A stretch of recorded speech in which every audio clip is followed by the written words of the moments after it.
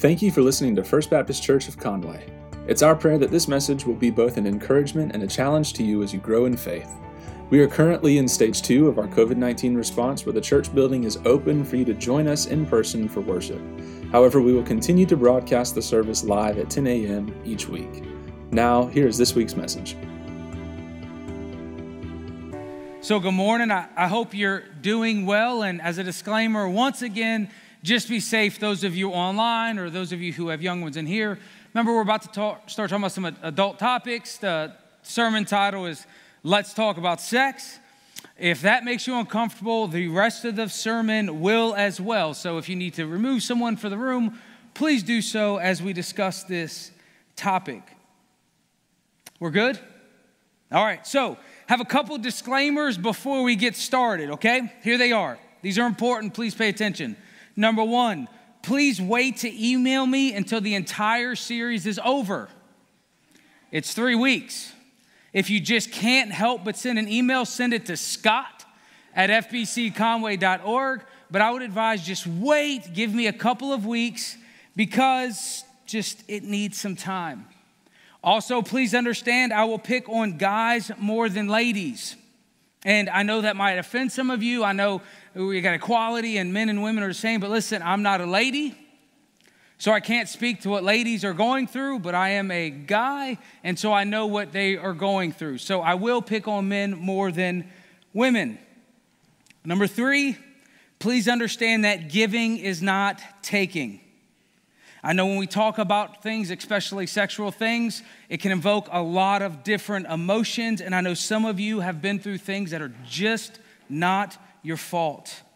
Even if somebody blamed you, even if somebody said it was your fault, please know that giving is not the same as taking. And if someone took your innocence, if somebody forced themselves upon you, I do believe with all my heart that you are still pure in God's heart. I'm at God's eyes, and He is not holding you responsible for what someone else has done. And no, you are worthy of a great life just because somebody has done something to you. So just know that giving is not the same as taking. Nor am I, when I'm talking about this stuff, please understand that. Also, number 4, fourth disclaimer, I got 6 or 7. I can't address everything or everyone. Okay, so please understand, when we're talking about these issues, I can't talk about everything in one day, and I can't talk about everything that may pertain to you. And so just know if some of the things I'm talking about aren't for you, perhaps they're for the people around you. So give me some grace as we discuss these topics. You'll see why. Number 5, I have to be direct on some things. While I usually like to slowly develop and build things up, during a series like this, I got to be pretty direct, and I'm not doing it for shock value ever. Not doing it to just go, wow, I can't. No. Trying to get my point across, and sometimes I just need to get my point across so we can move on. Does that make sense? Sometimes we got to be direct. You worried yet? No? Okay, we're good. Number 6, this is going to be uncomfortable for both of us. Let's just go ahead and agree about that up front. This is going to be uncomfortable for me and for you. However, what's even more uncomfortable is when you come to me and tell me what your 10-year-old was looking at on the internet, because that's happened. What's even more uncomfortable is that conversation you may have to have with your spouse one day or your next spouse one day, and you have to explain to them all of that stuff that you did. That's going to be uncomfortable. So I will get pretty uncomfortable today, and perhaps you can get uncomfortable to maybe save you some uncomfortableness later. That makes sense? We're fair? Number 7, this disclaimer did not count as part of my sermon. Okay, so as far as my sermon length, this does not count. These are disclaimers. This is a warning, okay? Will you pray with me? Heavenly Father, as we talk about this topic, it's uncomfortable. And I pray for your Spirit to fill this place. I pray for those who are listening and those that have many regrets. I pray people find forgiveness that they need in you this morning. I pray for those who are overwhelmed in a mess, that you guide them out of it. And I pray for those who are close to the edge, those who are saying how close they can get before they cross that line. I pray that they listen to this message, Lord. I pray they listen to your word. Father, you know what we need well before we ask, especially in this area. So, Lord, just be with us and guide us. In the precious name of Jesus, amen. So before I went to basic training, luckily for me, one of my best friends had already been to basic training. And the great thing about that is before you get into something you're unsure about, especially like basic training, when you hear all the horror stories and you see the movies, you wonder what's true and what's not true, right? You try to figure out what's going to happen, what can I expect? And the great thing, my buddy Billy, he just went. Like right before. So he told me what to expect, what to do, what the drill sergeants wanted to see, and just gave me all sorts of practical advice that would make my life easier in basic training.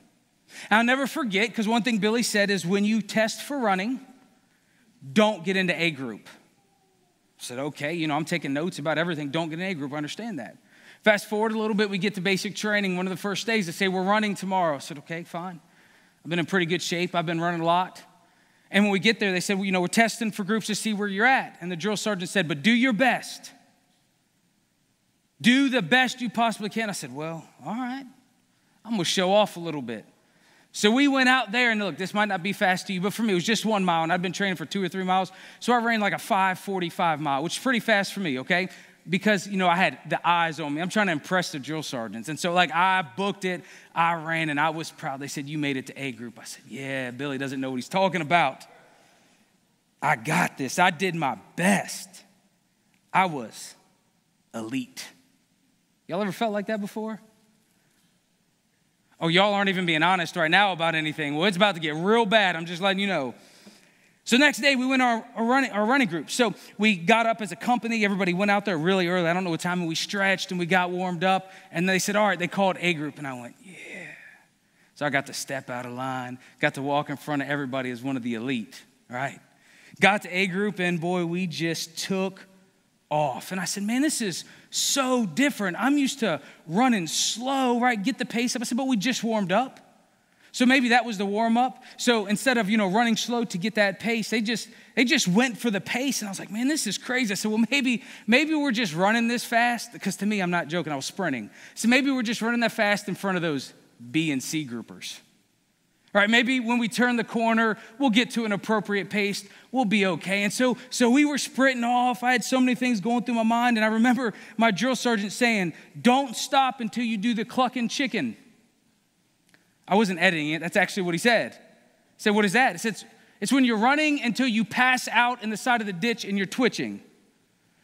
Don't stop until that happens. I'm like, okay, this must be what you do. So I did it, and we ran. And I'll never forget when I heard the drill sergeant say, y'all ready? I said, ready for what? Let's go. At that very moment, I realized that my sprint, the fastest I could possibly run, was their warm-up pace. I realized I had made a big mistake. I realized that Billy was right after all, that I wasn't ready for A group, and I knew I was in trouble. But that imagery of running as fast as you can, whatever that would look like for you, where you were just sprinting, where you were going, well, maybe not as fast as you can run now, but perhaps as fast as you could have ran at one time. I can't run as fast as I used to. How about y'all? Everybody have a day that they used to be faster? Yeah? Okay. All right, good. Yeah, so think about that. Running as fast as you possibly can. I want you to think of that when you hear this. This is our memory verse for our series, 1 Corinthians. Says this, 1 Corinthians 6:18-20, flee. That's run as fast as you possibly can. Sprint. Go for it. Just all out. Flee from sexual immorality. Brian, what's that? Come back next week. We'll talk about that a little bit more. He says, all other sins a person commits are outside the body, but whoever sins sexually sins against their own body. Do you not know? Do you not know that your bodies are temples of the Holy Spirit who is in you, whom you have received from God? You are not your own. You are bought at a price. Therefore, honor God with your bodies. Paul says, run as fast as you possibly can away from sexual morality. Don't run towards it. Don't see if you can get really close to the line. Like, I'm good if I cross that line. Mama said not to cross that line, but I haven't crossed that line. So let me just stay right here in the gray zone because I'm strong enough. I'm powerful enough. I got this thing under control. Paul says, no. run. Run away. Go away. Don't pretend doesn't exist. Paul says run. He says because sexual sins, listen, all other sins a person commits are outside the body, but whoever sins sexually sins against their own body. We'll explain that more next week. But what Paul's saying is sexual sins are different from all other sins. They affect you differently than all other sins. So the reasons why Christians believe that sexual sins are a big issue, well, simply because the Bible says it's a big issue. And we've already agreed as Christians that we believe in Jesus Christ and we believe that the Bible is the guiding light for our life. So as Christians, we don't just make sexual things a big deal because we're bored and have nothing else to do. We have plenty to do. We just believe the Bible when it says that sexual sins are different than all other sins. They can have a greater effect. We'll talk again next week about that in length. But Paul says, do you not know? Don't you know this stuff? Haven't you heard this stuff? To which you say, well, Paul, not really. I mean, my youth pastor kind of mentioned it, kind of in passing. My pastor, they surely never talked about that. I mean, you can't talk about that in church. You're supposed to talk about other stuff like giving, right? I thought about doing a giving series next. I said, well, we've done politics. We're doing sex. Might as well do giving next. Might as well just knock them all out of the way, right? No? Okay, sorry. I can't get distracted today. Got to stay focused. Okay. So, well, no, my pastor didn't talk about it. My parents, well, they were just way too uncomfortable to talk about it. They gave me that speech, but we really couldn't talk about it. So, I mean, I guess I didn't know, but I see my friends and I see what they're doing, and they seem to be having a good time. In fact, every single TV show I've ever watched has it on it. Brian, haven't you ever seen The Notebook? It looks like it works out perfectly in the end anyways. So, no, I guess I didn't know. Isn't sex just one of those things people expect from each other? You see, a quick look at our culture will tell us we are pretty confused about this topic. Even in our churches, because we don't really know how big of a deal this is. We think this advice is just for the young people. We think this advice is just for those who are, well, let's just say it, who are virgins, who haven't experienced. We think, well, nobody else really needs to worry about it. I mean, we're all good. But just because you're an adult, can we be honest, doesn't mean you have this figured out. Listen, teenagers aren't fueling the pornography industry. They don't have any money. Teenagers aren't being divorced for sexual infidelity. Do I need to keep going? Right, adults, y'all don't have this figured out either. This isn't just a youth issue. This is a Christian issue. Sexual purity is a Christian issue. That's why we're going to talk about it. And so if you're single and you've never been married, stay tuned. We can save you a lot of trouble, heartache, and pain. Even if you made mistakes that you're not proud about, listen, we believe you can be redeemed and forgiven for those. If you are married, I got great advice for you today. Married people, you want to pay attention today. If you're a parent, listen, my goodness, please pay attention. And please use this as a springboard for conversations. I will get really uncomfortable for you to start having the conversations. Be like, man, that guy was crazy. What do you think? All right, blame me. Start having those conversations. We want to help your children follow Jesus, but you as a parent have to play your part. We cannot do it for you.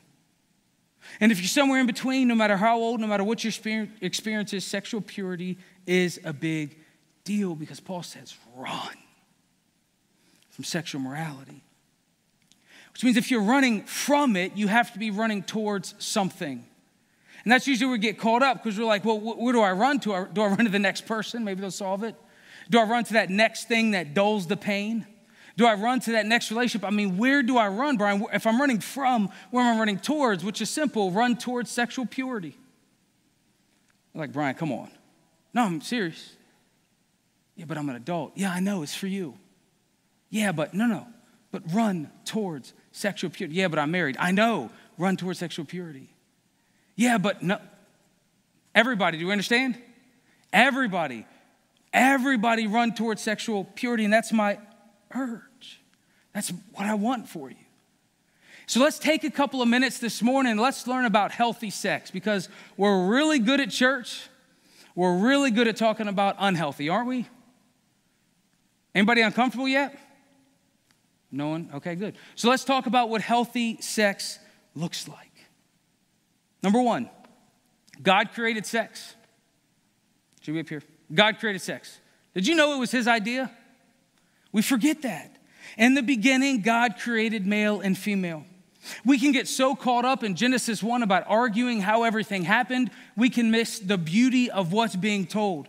You see, chapter 1 is filled with God creating seemingly different things. Think about it. He creates the light and he creates the darkness. Completely different, right? But you put them together, what do you have? A day. You have the land and you have water, completely different. But you put them together, you have what? Earth.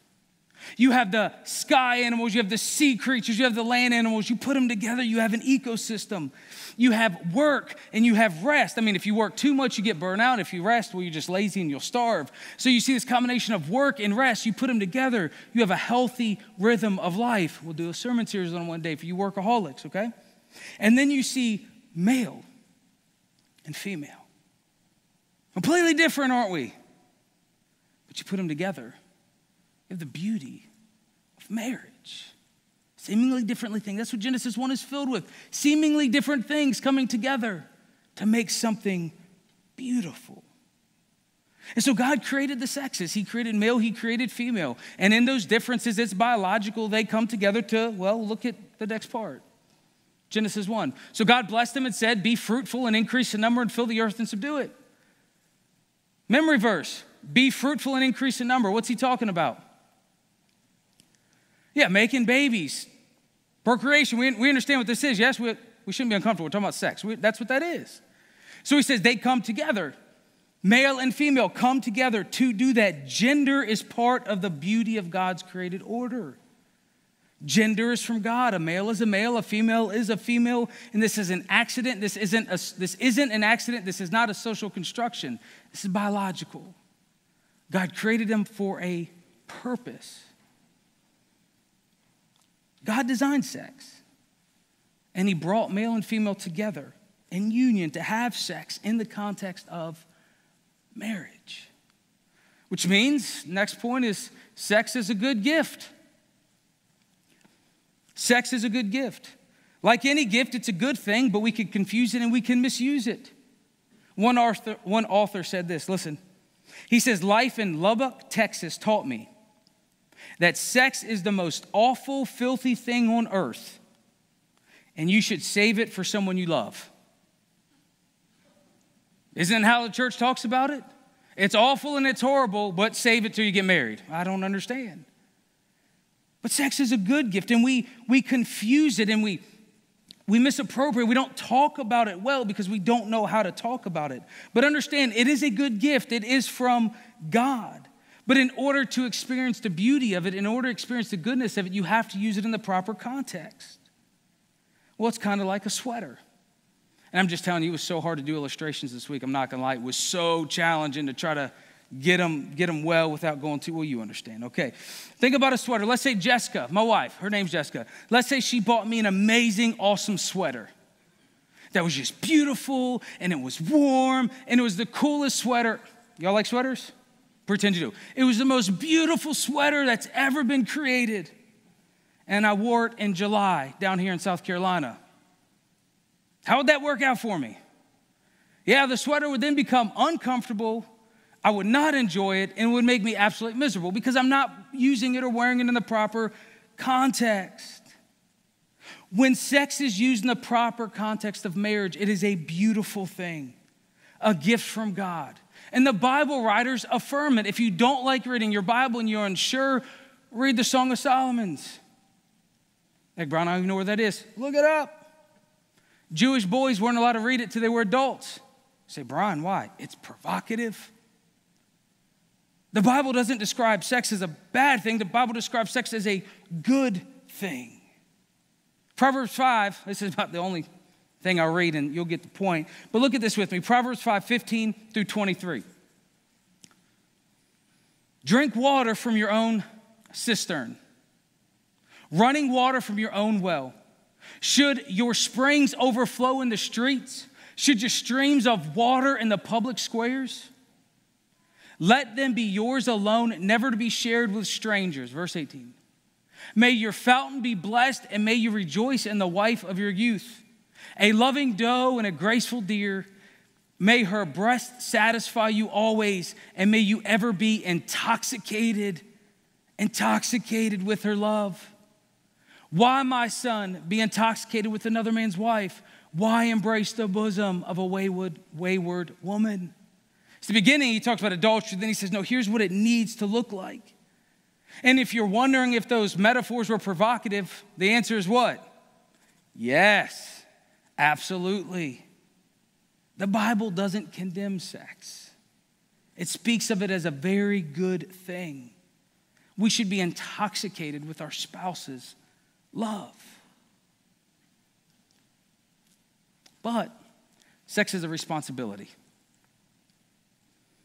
Sex is a responsibility. This is one of those things about being human because sex is part of our design. Because God created the way he created us, we are both accountable and responsible for it, which means we better teach ourselves and teach others how to properly understand it and properly use it. And let's be honest, let's take a look at our churches on how we've handled kind of tough topics. How about this? I'm trying to find illustrations, things to bring together. This was ridiculously hard to put together for you, by the way. But let's use this illustration. Think about alcohol. Here's the common approaches we take in churches with alcohol. We have the figure it out on your own approach. What does that approach mean? We don't talk about it and we pretend it doesn't exist. When we're parents, we pretend it doesn't exist with our kids, and we hope and pray that none of their friends ever talk about it, or that the TV doesn't talk about it, or they're never around it. So if we don't talk about it, it doesn't exist, right? Okay, we have that approach. Or we have the it's a sin approach.